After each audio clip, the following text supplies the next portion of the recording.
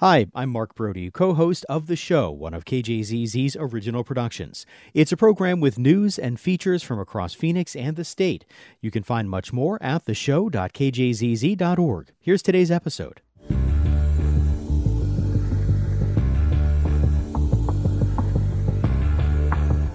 Good morning and welcome to the show here on KJZZ 91.5 in Phoenix. I'm Lauren Gilger. And I'm Mark Brody. Coming up, the governor and state treasurer are in a dispute over who gets to appoint members of the Clean Elections Commission. And an ASU exhibit looks at the supergenre of black speculative fiction. But first, Governor Katie Hobbs gave her second State of the State speech yesterday in front of a joint session of the legislature.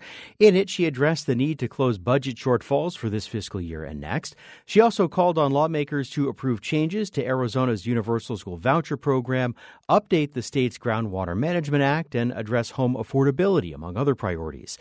Wayne Schutsky from KJZZ's Politics Desk was on the House floor yesterday for the speech. He's here now to talk about it. Good morning, Wayne. Good morning. So what were the highlights, really, for Governor Hobbs? What were her main priorities she wants to get done? As you mentioned, water played a big role. She wants to close some of the loopholes that exist currently in state law for things like wildcat developments that caused the well-publicized Rio Verde foothills issue last year. Also build-to-rent developments that don't have to have the same water requirements as homes that are being sold. She wants to close that. She wants to give rural communities more power to regulate their groundwater, which is something that has run into problems with some key Republicans when it's tried to go through the legislature before. Also, she wants to provide some different types of assistance for Arizonans low and middle income Arizonans who are trying to buy homes through a program called the Arizona is Home, which mortgage type of assistance. And here's something she had to say about that. This program will help working class families throughout the state with down payment assistance and mortgage interest rate relief. Now, we're not exactly sure where that money is going to come from yet. Her staff didn't provide that. She's going to be coming out with her budget in a few days, and so we will probably get some clarity on that. She also talked quite a bit about education and specifically ESAs, Empowerment Scholarship Accounts, basically school vouchers. Last year, she said in her State of the State and leading up to it that she wanted to end the universal program. That clearly did not happen. What is she suggesting this year, and what are Republicans saying about that? This year, I think it's safe to say she took a bit more of a measured approach. She, instead of trying to get rid of the universal program, she's trying to make sure those dollars are spent how they're supposed to within state law. So she wants to, or maybe restrict a little bit within state law. She wants to get rid of some of those extravagant, as she called them, expenses, stuff like luxury car, driving training and that kind of skiing, things exactly. Like that. She wants to make all purchases over $500 required, have to be reviewed by an actual individual, the Department of Education, which Superintendent Tom Horn says is actually already happening.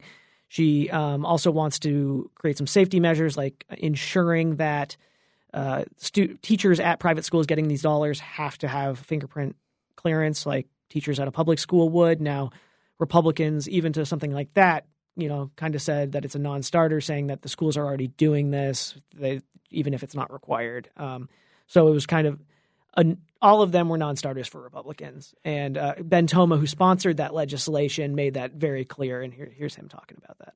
Sadly, she continues her outrageous assault against Arizona parents using their own tax dollars to provide their children with the best education possible through Republicans' historic expansion of the Universal School Choice Program. So, as I said, Toma sponsored that legislation. He's made it clear over the past year that really nothing that's looking to rein in that program at all is going to make it through the House. Does it seem as though there are any areas of agreement? I mean, the governor outlined a lot of priorities, and Republicans in the legislature also have a lot of priorities. And does it seem as though, like, the middle part of that Venn diagram, there's going to be anything in it? So if you go based on the comments Republicans made yesterday, that's a hard no. I was hard pressed to find any Republican who was willing to say a nice thing about the governor's speech yesterday. However, just looking at the actual priorities, there seems to be a few spots. The governor said she wants to extend Prop 123, for instance, which is the voter-approved measure that allows increase the amount of money from the state land trust fund that goes to education. Right. Republicans already introduced a plan to do that, and we haven't seen the specifics, but they essentially want to use it just for teacher raises. The governor indicated she may want a little bit broader use of that, teacher raises, but other school employees as well. So it's going to be, the details are going to matter there. The governor also wants to increase oversight of sober living homes and long-term care facilities for seniors, things that we've seen well-publicized problems with in reporting by the Arizona Republic, an attorney general investigation into the sober living home scandal. So that's the type of stuff where you would imagine Republicans could get on board with. However, they haven't said they will at this point. Right. Well, and as you say, I mean, for a lot of these things, like, you need to see the details, right? And be it with the budget, which, as you referenced, the governor will release her proposal on Friday, or some of the water-related issues.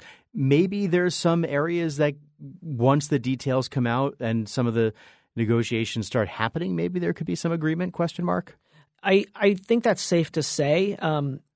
There's a few Republicans in both chambers who have shown a willingness to skirt their larger caucuses if it's a issue they agree with. The problem is going to be getting these things to the floor. We live within the reality that this is an election year for the legislators. We've got a Speaker of the House who's running for Congress, and a lot of legislators running for re-election to the Arizona House and Senate. So are they going to want to skirt? Are they going to want to be the outlier in an election year? And are these leaders going to allow these bills to get to the floor in the first place? Right. Let me ask you quickly before we go about something that the governor spent a fair bit of time talking about, which is the border. Obviously, the Lukeville closure was a huge deal in the state. The reopening, an equally big deal. What did you hear from Republicans about what the governor had to say about the border? Yeah, the governor, she spent the good first portion of her speech laying out her plan, which honestly looks a lot like former Governor Doug Ducey's plan, which is providing a lot more support to local law enforcement down there. Obviously, the governor can't actually federalize and take care of actual border security. But again, Republicans, instead of, we did see one Republican clap for her, but maybe a few. But once they issued their response, they were very critical of Governor Hobbs on some bills she vetoed last year, like ones that they wanted to call cartels terrorist organizations, removing Ducey's border wall made out of storage containers. The shipping containers, yeah. That kind of thing. So they really didn't give her an inch on that as well. All right. Yeah. Yeah, and I'll continue. Okay. That is KJZZ's Wayne Schutsky from the Politics Desk. Wayne, thank you. Yeah, thanks.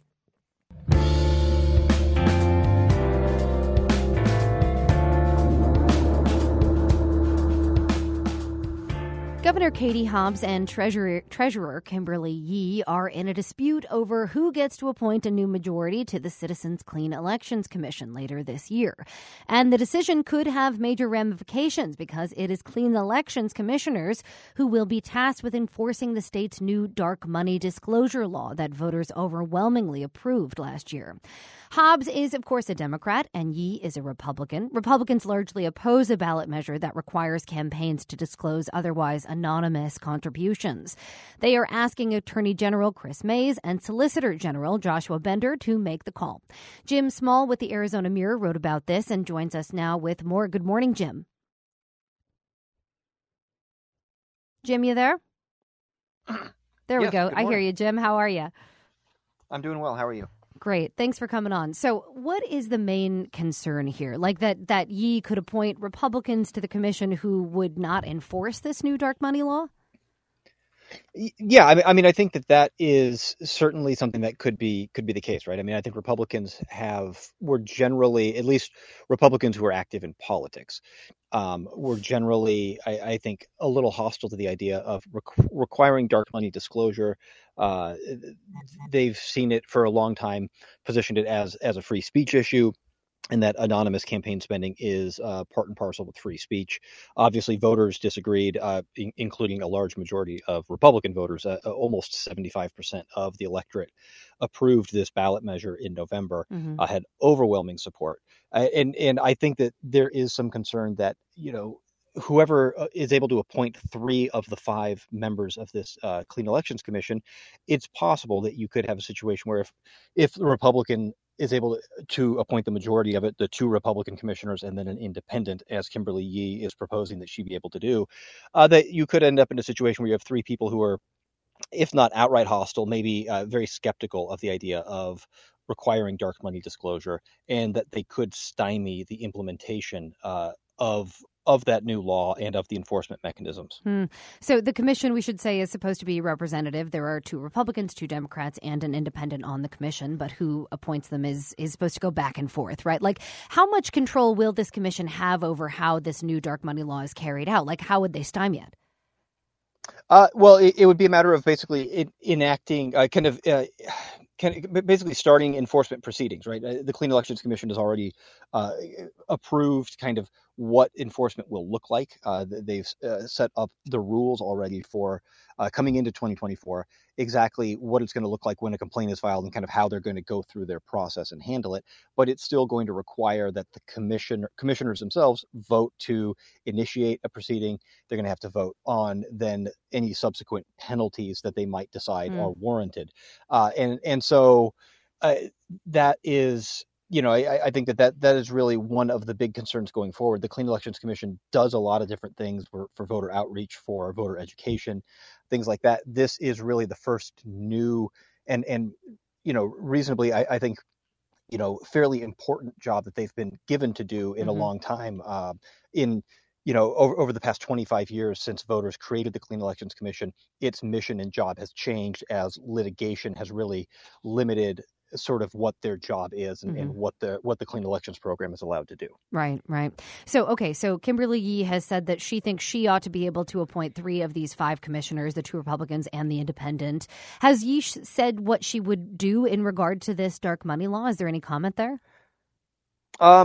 She's been, I think she opposed the idea of the dark money disclosure. She was among the litany of Republicans who had come out opposed to the ballot measure last year. So certainly her personal views are known. The issue is, really who she would place on the commission and who Governor Hobbs would place on the commission if given the opportunity. And this whole situation, I think it's really bears mentioning that this whole situation is happening because Governor Doug Ducey, for the last 5 years of him serving as governor, did not appoint anyone to this commission.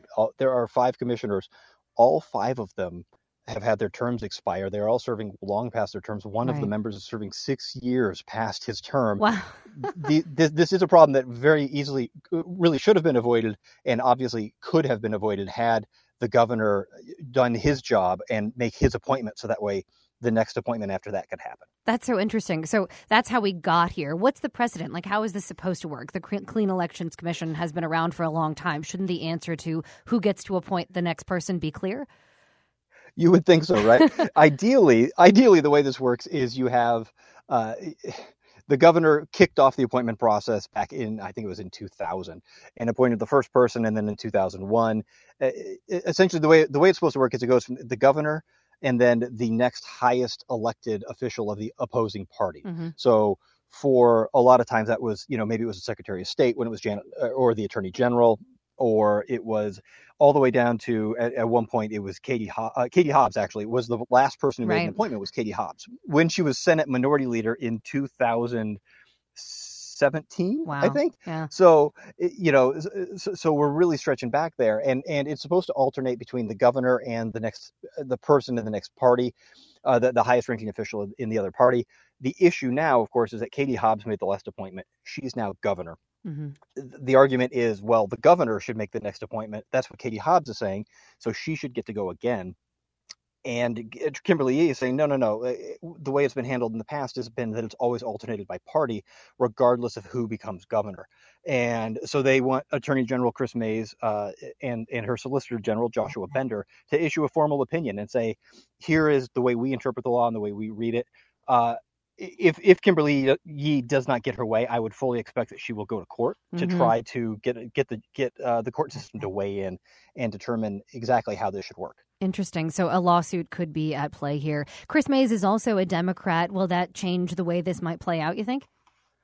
I think it's always possible. I think that she certainly reads the law from a more liberal perspective, and it's a curious situation. I mean, the law really is the law doesn't contemplate this kind of situation, and I think the law really was written expecting that people would do their job when they had to make appointments, and that we wouldn't be sitting sitting 6 years after the fact, waiting for an entirely new commission to be appointed.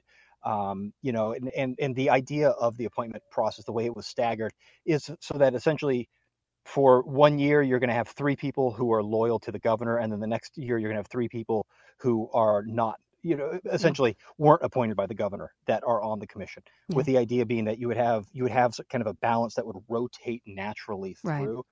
And that's really not what we're seeing right now. All right. Lots to watch for. Jim Small with the Arizona Mirror joining us. Jim, thanks so much. My pleasure.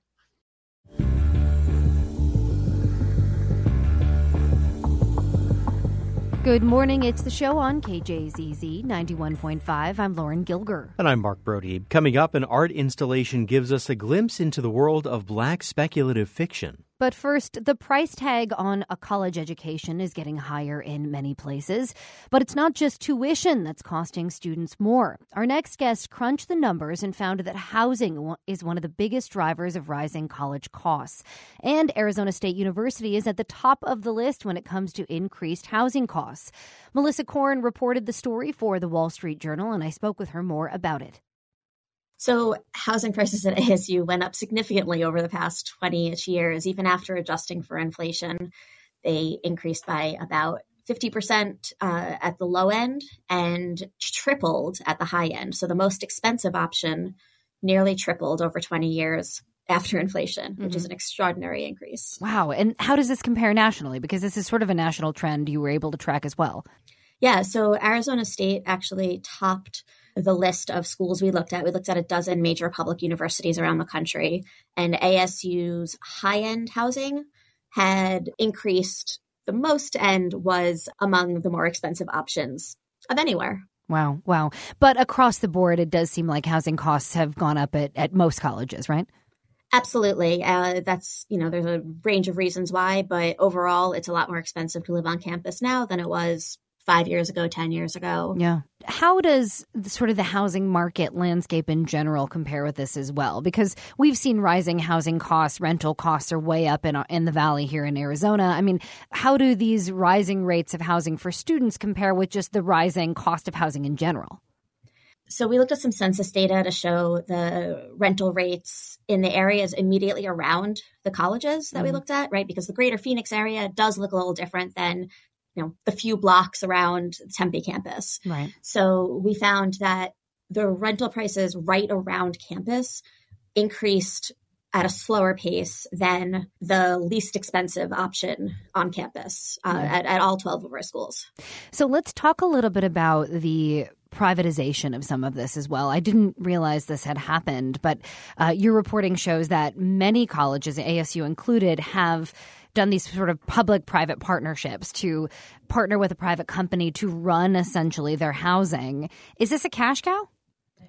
It can be. It's not always. There have been some epic failures on this front, but it absolutely can be a nice revenue source for schools. And that is the case at ASU. They bring in millions of dollars a year just in the ground leases. So they lease their land to a private developer who builds and then runs a dorm.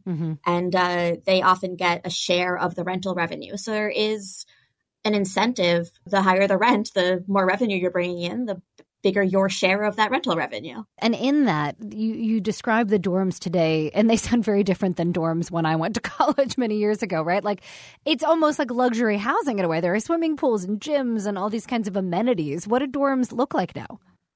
Yeah, they do not look like your mother's dorm or your dorm.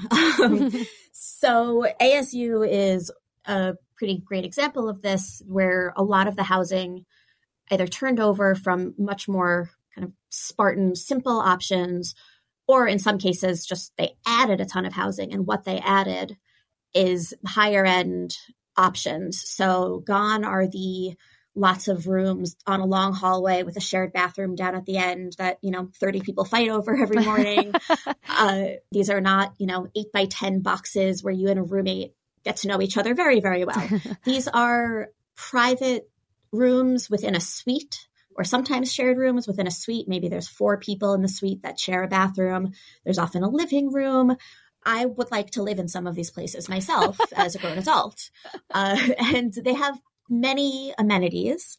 So A number of facilities at ASU, for instance, have pools and volleyball courts and basketball courts and lounges, game rooms, roof decks, that sort of thing. Wow, yeah. They also have study lounges and computer centers and places where classes even happen. So you've got people who, take a course downstairs from where they live and kind of blurs that line of school, academic, extracurricular, which schools like and students say they like.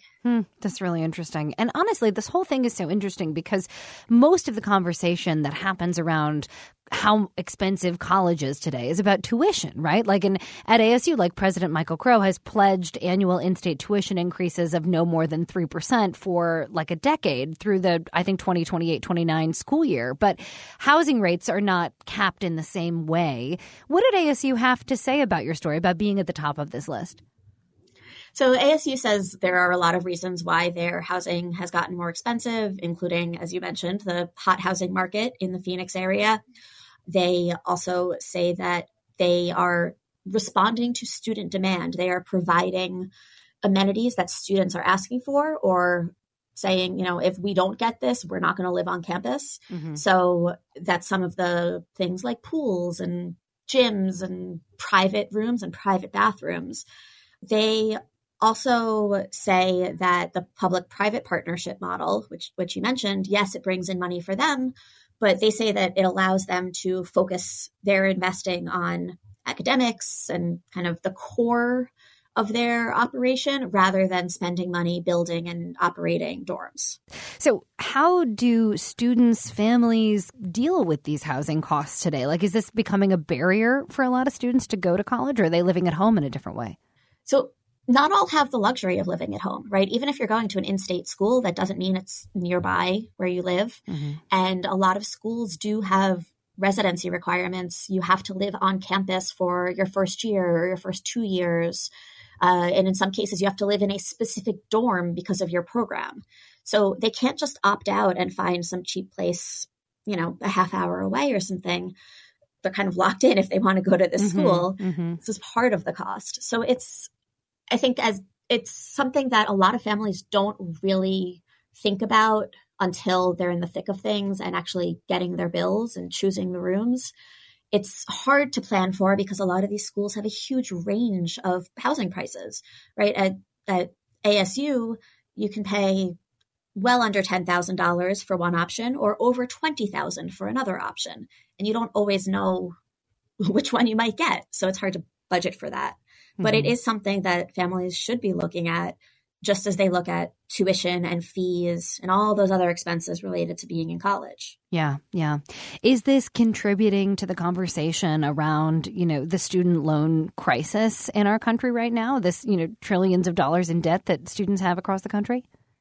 Absolutely. And, one of the interesting things we found in our reporting here was that a number of schools offer really significant financial aid, but that usually is only for tuition and fees and can't be applied to housing. There are some exceptions, of course, and ASU says it does provide financial aid for housing, but it's not enough to make a $20,000 for, an academic year apartment very, very manageable for most people. Yeah. It's still a big barrier, and, you have to apply, you have to appeal to get out of the housing requirements.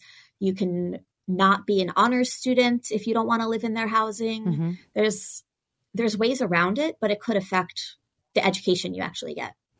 Interesting stuff. All right.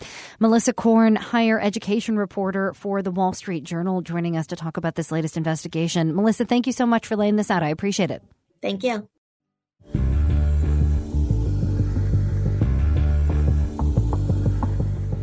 Good morning. It's the show on KJZZ 91.5. I'm Mark Brody. And I'm Lauren Gilger.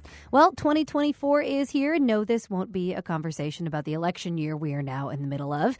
Instead, we're going to talk about food. What will the year hold in the world of dining? Well, from smashburgers to high-end tacos to the reverse of Asian fusion, our next guest is here with some interesting trends.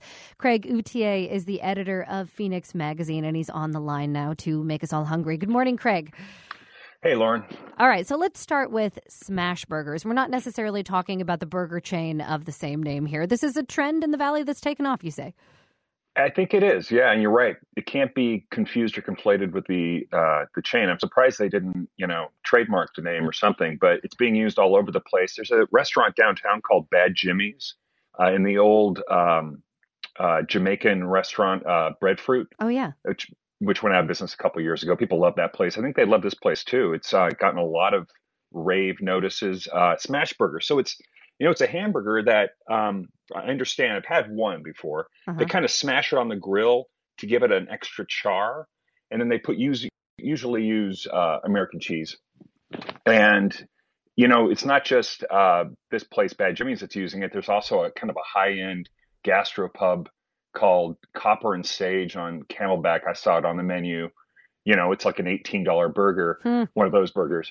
So you are seeing it around a lot. And I think, I was thinking about this, Americans love hamburgers, and it's a love affair that's been going on for decades. I think there's just a kind of a energy to try to spice up the relationship every once in a while. We've tried Hawaiian burgers. We've tried, vegetarian burgers. Now we're doing smash burgers, whatever to put electricity into the relationship. So, yeah. You'll see that around a lot. We love a burger. Okay, so let's talk about the diversity of food that you can now find in the Valley. Like, we're seeing a lot of African restaurants, lots of Salvadorian places. You say regional Thai cuisine is a big thing right now, like specific regions of Thailand? Right. It's been going on for a few years now. We just, our current issues, eat around the globe or dine around the world is, kind of the handle we used. And we just dived into, every conceivable international style of cuisine we could find. And what we found is, regionality is becoming a big thing, especially in Thai cuisine. Kat Bunag, the wonderful chef over at Glyban, kind of kickstarted this 5 or 6 years ago. Yeah. She specializes in Thai street food and food from Chiang Mai in the northern region, Isan in the east. And you're seeing that happen a lot too. Another restaurant people love is down in Mesa. It's called Mekong Thai Tapas. So it kind of is a hint there that it's a different kind of Thai restaurant, Thai tapas, but it's not a fusion restaurant by any means. It really is focused on Isan, which is the Thai region in the east. People love, green papaya salads. That's from Isan. A bunch of other different dishes.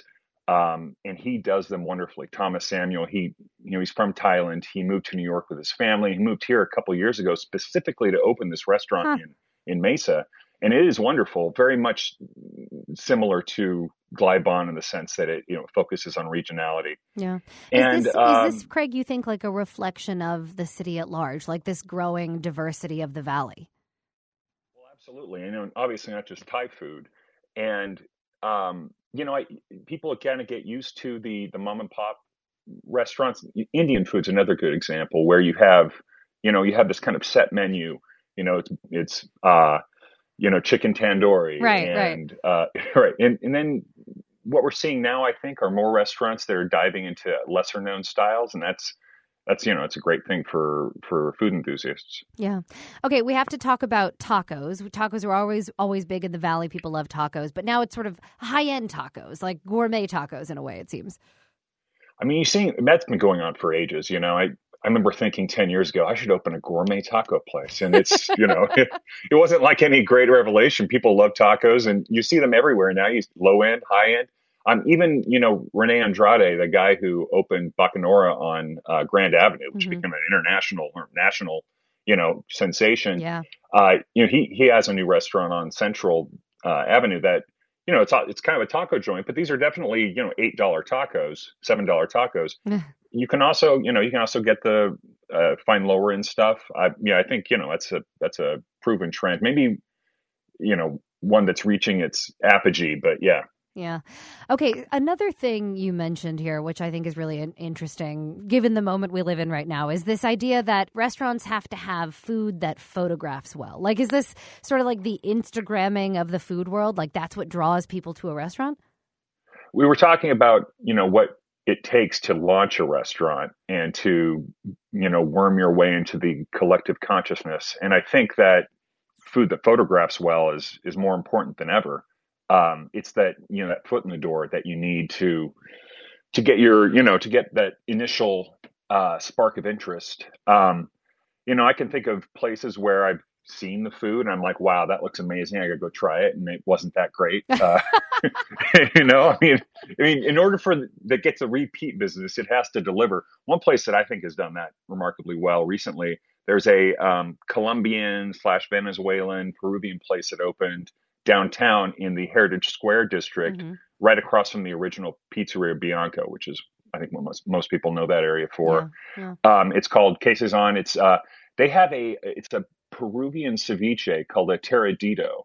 That's basically a ceviche, but more kind of like inspired by Japanese sashimi. It's sort of a fusion dish. A lot of Japanese, immigrants in Peru, and it's so beautiful. It has this kind of chili puree on each piece of fish, and the fish is cut sashimi style, not typically cubed like you see in a traditional ceviche. Right. And it comes with some ringlets of fried calamari. I mean, the whole thing is just a piece of art. It's the most gorgeous dish I've seen, and it delivers. It's absolutely delicious. Good. So that's the key. It actually tastes good. All right, we'll leave it there. Exactly. That is Craig Outier, editor of Phoenix Magazine, joining us with food trends heading into 2024. Craig, thanks so much as always. We appreciate it. Thanks, Lauren. See you.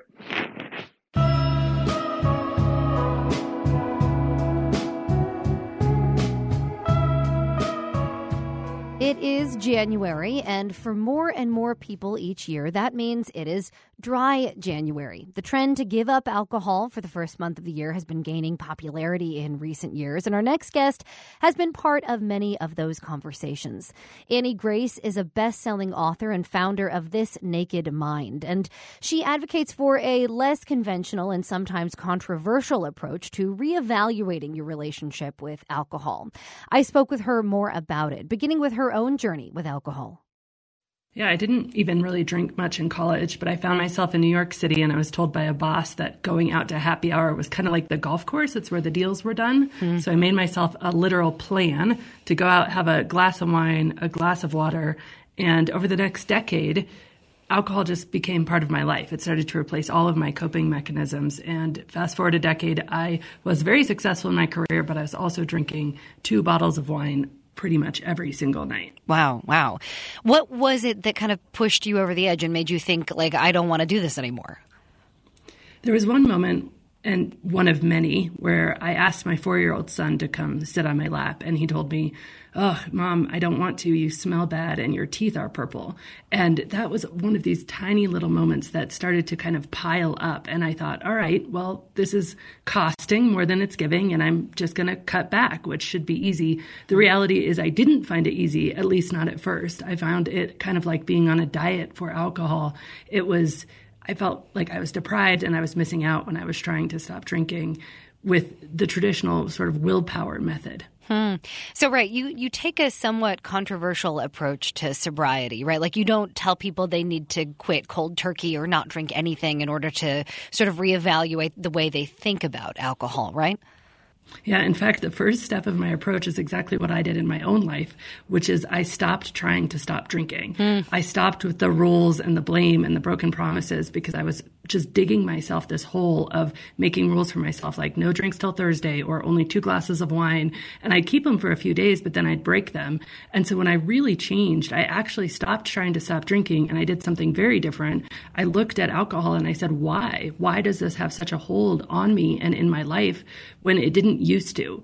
And I actually spent the next year researching the why. And through that discovery, through that information, I was able to very easily let it go. And that's what I teach people to do. Yeah. So talk a little bit about your work and the way that you address this with other people. I mean, it sounds pretty simple to sort of say to yourself, why am I doing this? Not for any good reasons, and therefore I won't anymore. But there's, I'm sure, a lot more to it. Absolutely. Well, I discovered that our desire is really buried in our subconscious. And so we have been more or less programmed since before we can remember that alcohol is beneficial, that it relaxes us, that it helps us have a good time, that it helps us be better at work. And all of these things combine to this feeling of deprivation and missing out when we try to take a break or stop drinking.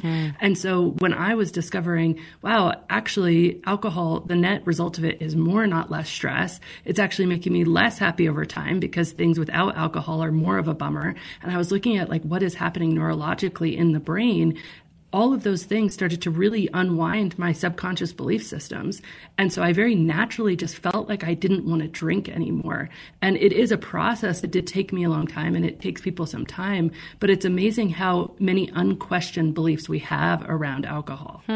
So for you, it was about research more than anything. Like you had to prove to yourself there was a good reason not to do this. And then did something switch in your head at some point? You said, well, I don't want this anymore. Well, the first big switch was recognition that I wasn't broken. And I think that's where so many of us don't even start the conversation, because we think if we even want to look at our drinking, it means we have a problem, we're an alcoholic, we're broken, there's something wrong with us. And the first thing I discovered is that like very few people are actually chemically addicted to alcohol, less than 10% of excessive drinkers, according to the CDC. And most of us are just doing the best we can with the tools we have. We've just been given this tool called alcohol to medicate literally everything in our lives. And so from that premise that I wasn't actually broken, that there was nothing wrong with me, it awakened this curiosity of, okay, well, why am I doing this more than I think I should? And that ignited the research, which, yes, really eventually changed my mindset, which made it easy for me to stop. Yeah. I've read that people in the AA community often don't like your approach to this because it is not about cold turkey quitting or not doing it altogether. How is that different? Like, you change the mindset, but are you telling folks, just cut back and that's also helpful? Any amount of drinking less is super helpful. Now, if you've been drinking for a long time, that might result in you feeling very deprived and missing out. One of the things about AA, the pushback I got is you're telling people they don't have to go to meetings. But for me, when I was drinking and I was faced with, okay, I'm going to actually in some ways make alcohol more important when I'm not drinking it by going and meeting about it and talking about it and staying entrenched in this quote, alcoholic lifestyle, even though I'm not drinking alcohol anymore, that didn't feel like freedom to me. I really just wanted alcohol to be small and irrelevant in my life. And that was what I ended up attaining. And again, not through meetings. So you're sort of talking to not the 10%, right, who have a chemical addiction to alcohol, but the rest who maybe just have an unhealthy relationship with alcohol. Exactly. And I think one of my big goals for myself and for the people who, come toward my work is to back up the conversation, right? We don't need to have sort of broken our arm if our wrist hurts to go into a doctor.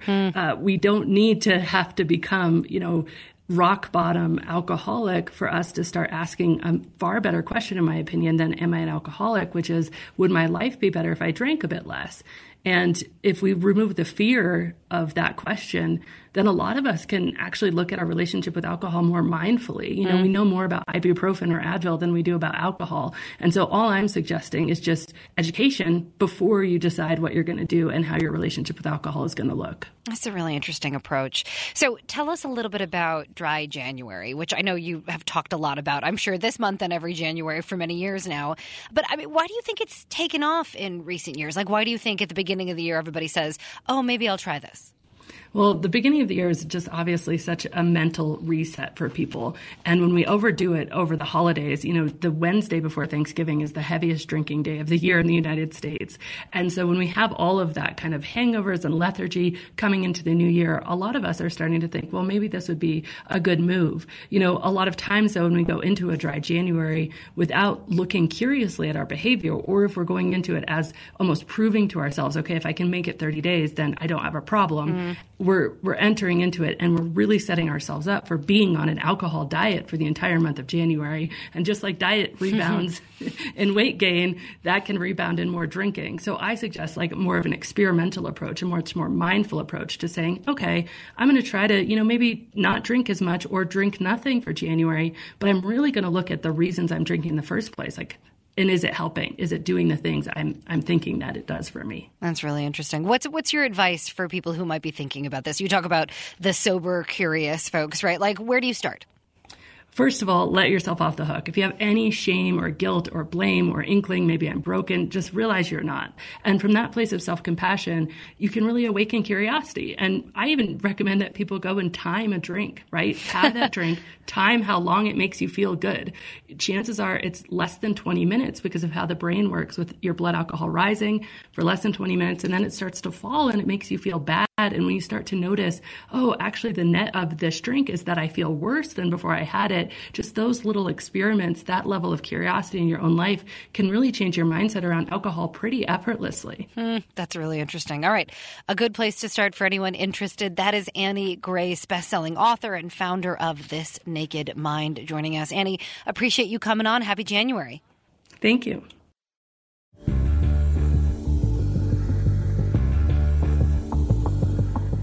Good morning. It's the show on KJZZ 91.5. I'm Lauren Gilger. And I'm Mark Brody. An exhibit at ASU is drawing inspiration from a podcast series and what's being called a supergenre.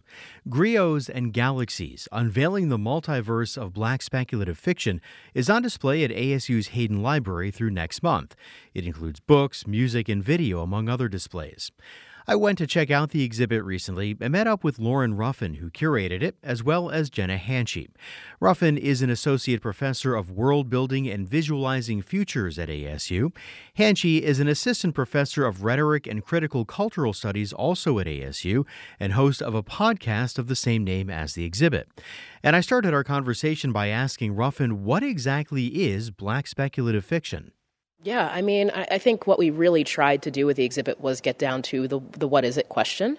And, you know, Black speculative fiction is a relatively broad genre of storytelling that spans music, film, television, and, of course, artwork, graphic novels, pretty much anything you can think of, whereby Black artists have made sense of and made meanings of their lives, the lives of our ancestors, you know, sort of where we've been, and ideally where we hope to go in the future. Is it in some ways an idealized or hopeful version of what the future might look like? Oh, it depends on the writer. It depends on the artist. So I think that's the other really cool thing is you just get a really, really broad sense of where people are and what people are thinking about at any particular time. And of course, there's always real life context to what folks are writing about. You know, we see a lot about climate change. We see a lot about gun violence and surveillance technology right now. But, you know, authors as far back as, you know, W.E.B. Du Bois were writing, you know, Black speculative fiction pieces. So what kinds of things do you tend to talk about on the podcast? Like what have you learned? What have you heard so far? Oh, yeah, it's great. So we're talking with African speculative fiction writers who are either living on the continent or have moved here or are children of recent immigrants to, you know, different places. But we're asking them about their work and how African imagination accesses new ways of thinking about the future than we might be seeing in the West or in white speculative fiction. And so we released a Halloween episode talking with Tobi Ogunduran, who is a Nigerian writer who writes about fairy tales and horror. And one of the conversations that my co-host had with him was about what makes African horror distinctive from Western horror. And white Western horror tends to focus on being afraid that the violences we have done to other people will come back to hurt us. But African horror is more focused on having transgressed some sort of spiritual thing. So if you have wronged your ancestors, if you have wronged a sacred grove, having transgressed in some way for your responsibility for community and environment coming back to haunt you is what African horror focuses on. Lauren, it's so interesting, I guess, like the perspective, right? It all depends on what your experience or what your community's experience has been, what you think about both the present and the future. Mm-hmm. Yeah, I agree. And there are so many similarities between what happens in the diaspora and what happens here in the States. Everything you just said, Jenna, is so similar to what we would see in the exhibit, whether we're talking about like Get Out. It's like totally spot on to this idea that for many Black people, the horrors are actually real life. You know, just sort of our perspective on real life and what actually happened to us.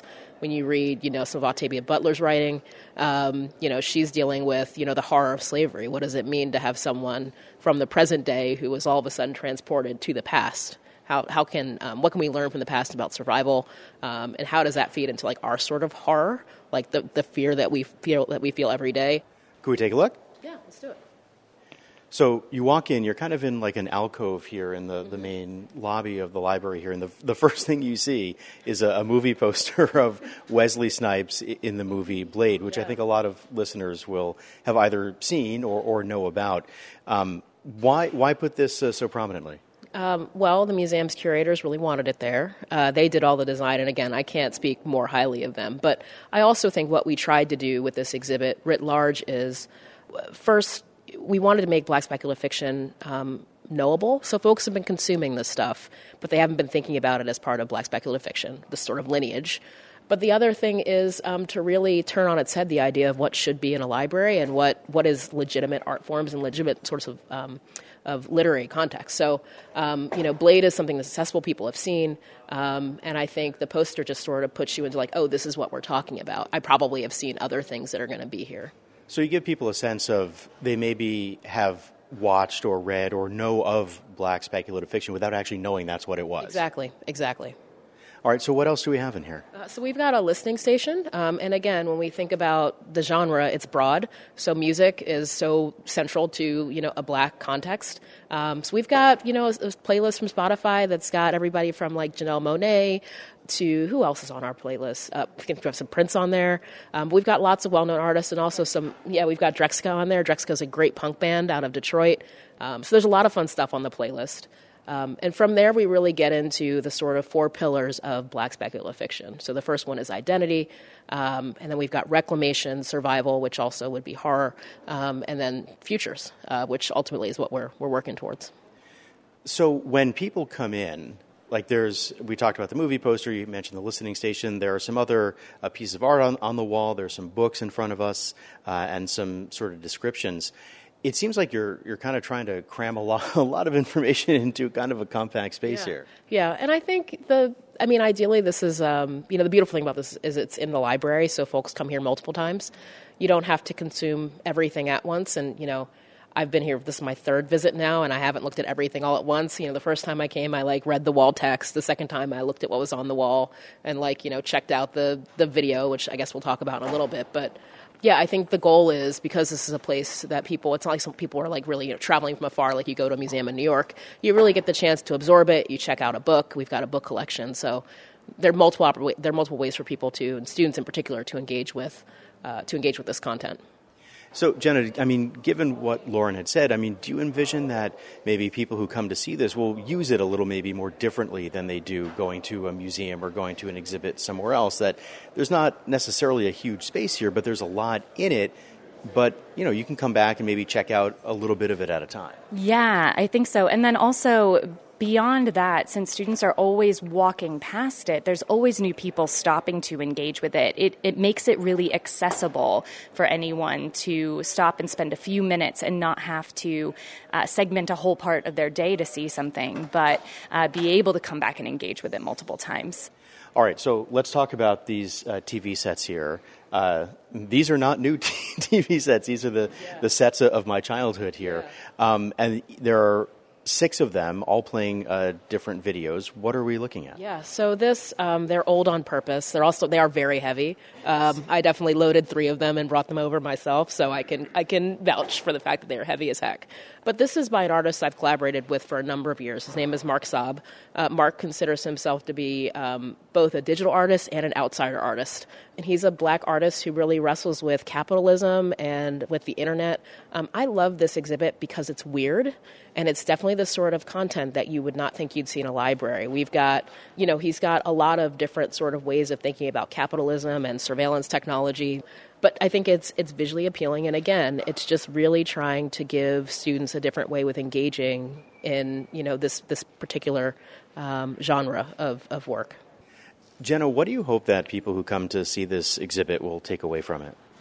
I'm really hoping that they will start to pay more attention to the Black speculative fiction that they're already consuming, as well as seek more out. I think Black speculative fiction in particular offers an important gateway to making better worlds for everyone, because if we, no one's free until we all are, and getting Black people free is part of what is going to make the world better for everybody. Lauren, how about you? What do you hope that people who come to see this will take away from it? Yeah, similarly, I think, to me, the genre helps people make meaning of their own lives and, helps them interrogate, or helps us all interrogate, power dynamics and structures that we're living in, whether that's capitalism or why we're having this huge climate change moment. I think about the workplace, right? Most of us spend, over the course of our adult lives, more time in our place of business and with our colleagues than we do anywhere else. And yet those are structures that are designed for militaristic contexts. And many of us don't work in huge military sort of contexts. So I think, for me, it's always asking questions like, can the workplace be a place for radical change and for, liberation? Can whatever context we're in, however we step into a space, can that be a space for liberation and for just a better way of interacting with each other? Lauren Ruffin is an associate professor of world building and visualizing futures at ASU and curator of this exhibit. Jenna Hanchey is an assistant professor of rhetoric and critical cultural studies also at ASU. The exhibit, called Griots and Galaxies, Unveiling the Multiverse of Black Speculative Fiction, will be on display inside ASU's Hayden Library through next month.